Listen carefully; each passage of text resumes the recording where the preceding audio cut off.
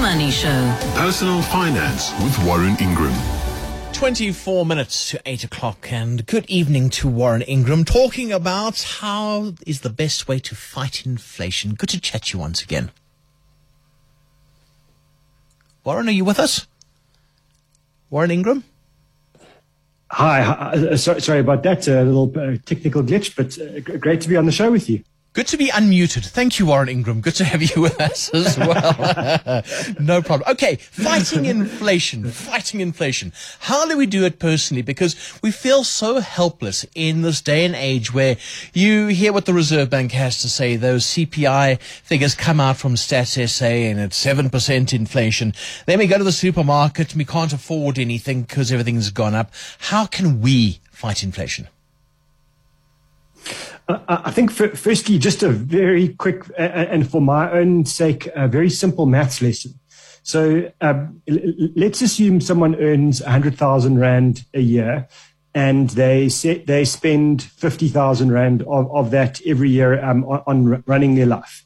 So for the person spending 50,000 Rand a year, if we get a big jump in inflation and our cost of living or CPI goes up by 10%, that means that the person who's spending 50,000 Rand a year, that they now need to find a way to get an extra 5,000 Rand, because 10% of 50,000 is 5,000. So they need to find a way to get to 55,000 just to maintain their standard of living. And why I'm giving you the math lesson is because if you spend a little bit less than you earn, then when there is this big jump in inflation, negotiating a salary increase, which we always hear about, with unions, like we can see it now with the gold miners, fighting with the gold workers and the unions and the like.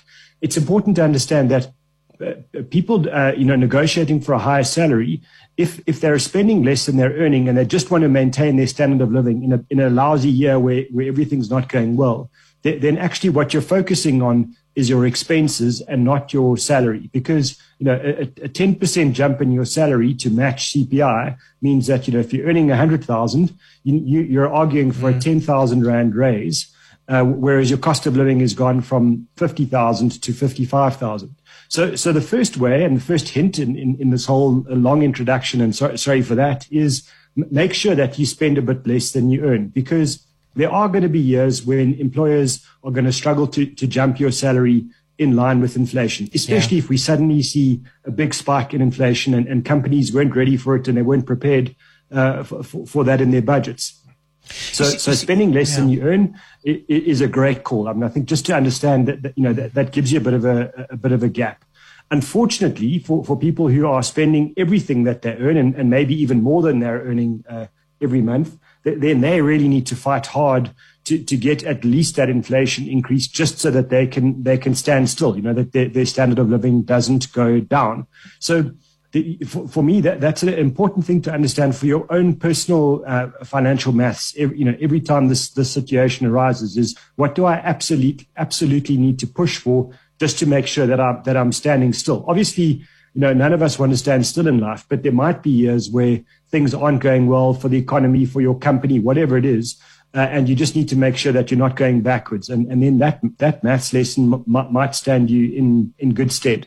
Yeah. For most people in South Africa, it's maybe kind of an eye-opening, experience to understand that, when low-income workers are affected by inflation. We hear it, we have people saying, the poor are affected by inflation more than high income earners. And often, I suppose high income earners just dismiss that as kind of cheap politics or, cheap tactics by unions. But actually, this is exactly the reason why. It's because for low income earners, they need every single cent just to get by and just to maintain a standard of living. Yeah, it's so difficult, Warren. So sorry. It's just so very difficult because you're right.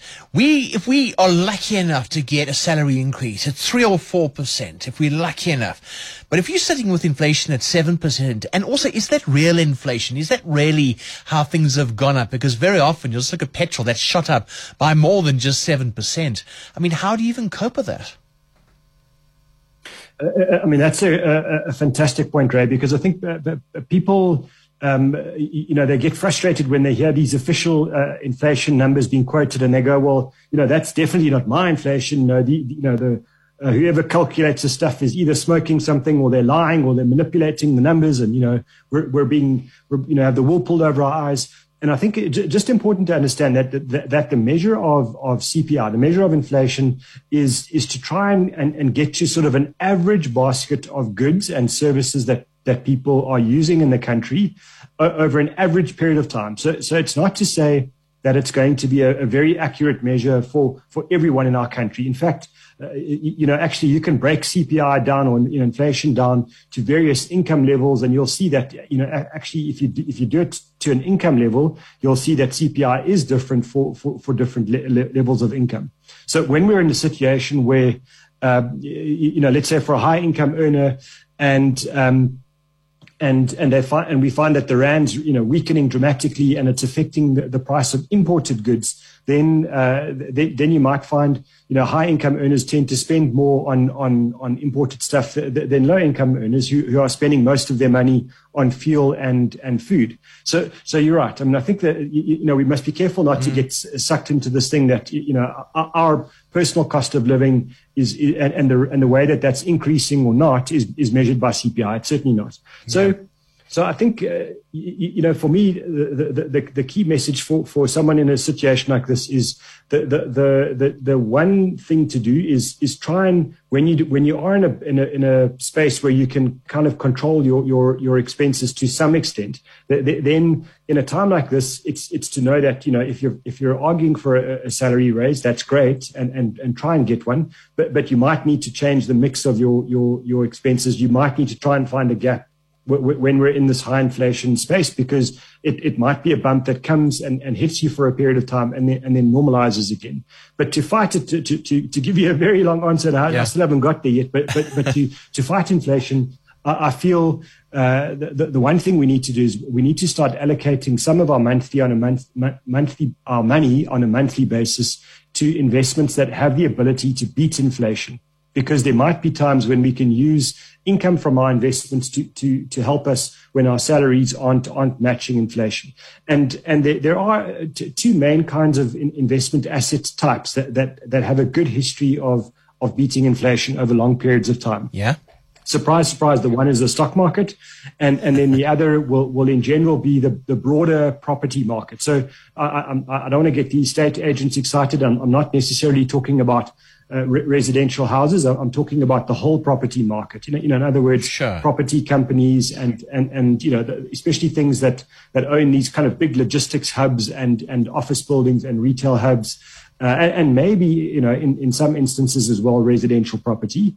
But those are when you look at shares or you look at property, they have a fairly good history of at least ensuring that the income that they generate rises with inflation. So it will tend to match the inflation rate.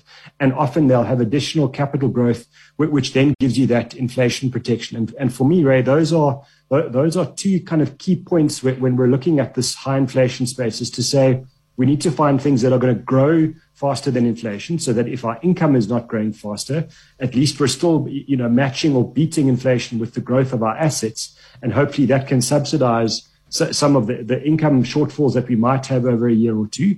And then secondly, we've got to find ways, and I know it's hard. I know people, always say that it's difficult to find a gap in a way to save on a monthly basis. But as you can see from my simple math lesson, if you do spend a bit less than you earn, then all of a sudden you've got automatic inflation protection built into your whole plan. And you're not necessarily going to be as severely affected as others might be. It's quite clever, actually. All right, fighting inflation with Warren Ingram tonight. Like your SMSs on 31702 or 31567. The Money Show. Personal Finance with Warren Ingram. Right, talking to Warren tonight about inflation and fighting inflation. I've got a few questions for you as well, Warren, and this is the nice thing about getting you on the show at least once a week. There's a question here that says, "Hi, Warren, I need some guidance regarding my offshore investments. I have some investments that mostly consist of ETFs that are domiciled in Guernsey. I don't have any financial dependents, but I would like to ensure that my parents receive this money if I die. How do I do that?" That's from Jasmine. So actually a great question, Ray. And you know, the danger for anyone listening is if you ask Warren about tax advice, you've got big problems because, you know, he's an investment guy. Yeah.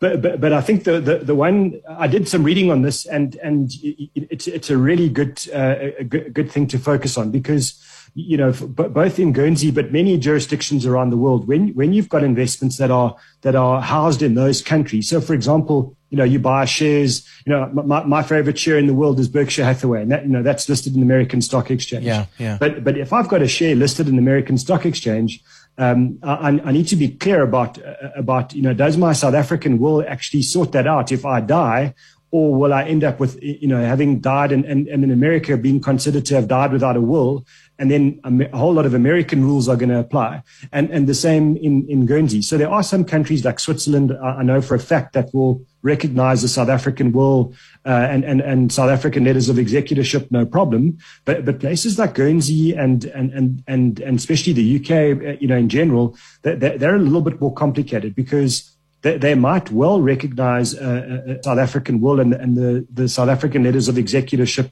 but there is an entire process that follows that. So for someone in Jasmine's position, you know, I know it's a pain in the backside to try and speak to lots of lawyers and to try and get proper advice on this. But my view is, when you've got investments that are housed in a foreign jurisdiction, and especially if you end up with investments housed in 2 or 3 different jurisdictions, which might be really easy if you've got a unit trust, you know, overseas, which might be in Ireland, you know, some ETFs in Guernsey, and, you know, maybe a bank account in the UK, then you definitely need to get yourself some proper legal advice. And often they'll say, you know, the lawyers will say, get a will that covers your South African assets, and then make sure that your South African will speaks to an international will, and that will then covers your overseas assets, and make sure that it's done correctly with the right lawyer. So I know I'm sitting on the fence with this one a little bit, Ray, but I think, you know, Jasmine's got a great question, but I think there are lots of people out there who might have assets all around the world and not just in Guernsey. And this is something that often gets ignored, you know, and just simple ignorance about multiple jurisdictions can really trip up a family later in life. So I would say, if you've got assets all over the place and they're not just in South Africa, speak to someone, you know, especially a international estate planning expert, to find out exactly what you need to do. And yes, in some instances, you will actually need 2 or you know, 3 wills if need be. Right, answering questions tonight. We've been talking about fighting inflation in a personal capacity, making sure that we survive, making sure that we earn more than we spend, we get our costs down, and we have that buffer zone. There's an SMS here. It says, "Gents, if I'm putting a lump sum into my RA now, what tips, aside from rand cost averaging, can you give? Should I put it in a money markets fund and wait for markets to go down more, or go into a balanced fund?" That's from Mark. It's a very interesting question. Yeah, thanks, Mark, because you took away my first golden tip, which was, you know, you should definitely phase the money into the market over a time, and now you've taken my one big tip out. But I think I really don't like the idea of putting my money in cash, you know, in the money market account and then waiting for things to get better, because the logic of waiting for things to get better tells you that by the time things are better, the likelihood is that, you know, stock markets have jumped, you know, bond markets have recovered, you know, everything's okay again. So what we tend to find is, you know, stock markets, bond markets, you know, property markets, you know, even tend to run a little bit ahead of the news. So by the time we all figure out that actually things are okay again, things are better, what we find is that the prices of those markets have already recovered very substantially. And so then investors tend to miss out on that recovery because they've been sitting in cash waiting for things to get better. And unfortunately, not on this show and not in any place in the world do we kind of hear the bell ringing to say, hey, it's now time to buy because things are better. Yeah. So we've got to be careful with that. I tend to want to buy a lot more, and I want to be aggressive in buying assets when things are really not sounding good. When everyone's got high levels of fear, high levels of uncertainty, because that's the time when the prices of these good assets are generally going to be much cheaper than they are when things are going really well. So it's easy to buy investments psychologically when things are pumping, and everyone's feeling happy and optimistic, and profits are rising and economies are growing. It's an easy time to be a buyer, but unfortunately, you're not necessarily buying well-priced assets at that point. You might actually be buying expensive assets. So the only way you buy cheap assets is when you get brave and you buy when everyone else is getting afraid. But, and I know we weren't allowed to use the averaging there, but I wouldn't mind averaging a bit into those well-priced assets, and spread that decision out over a couple of months, just because, things might fall for a few months. They might not just fall immediately and recover immediately. Yeah. I actually wish I could go back in time to before COVID. And with the knowledge I have now, start investing. I would buy Sasol shares because you could have made a killing out of that. And perhaps you're right, Warren. Perhaps you do have to be more aggressive in times like this, because if you are, you could make a killing. You could make a loss, but then you are investing in the long term anyway. So maybe just take a wait and see, and then know when to jump out and when not to.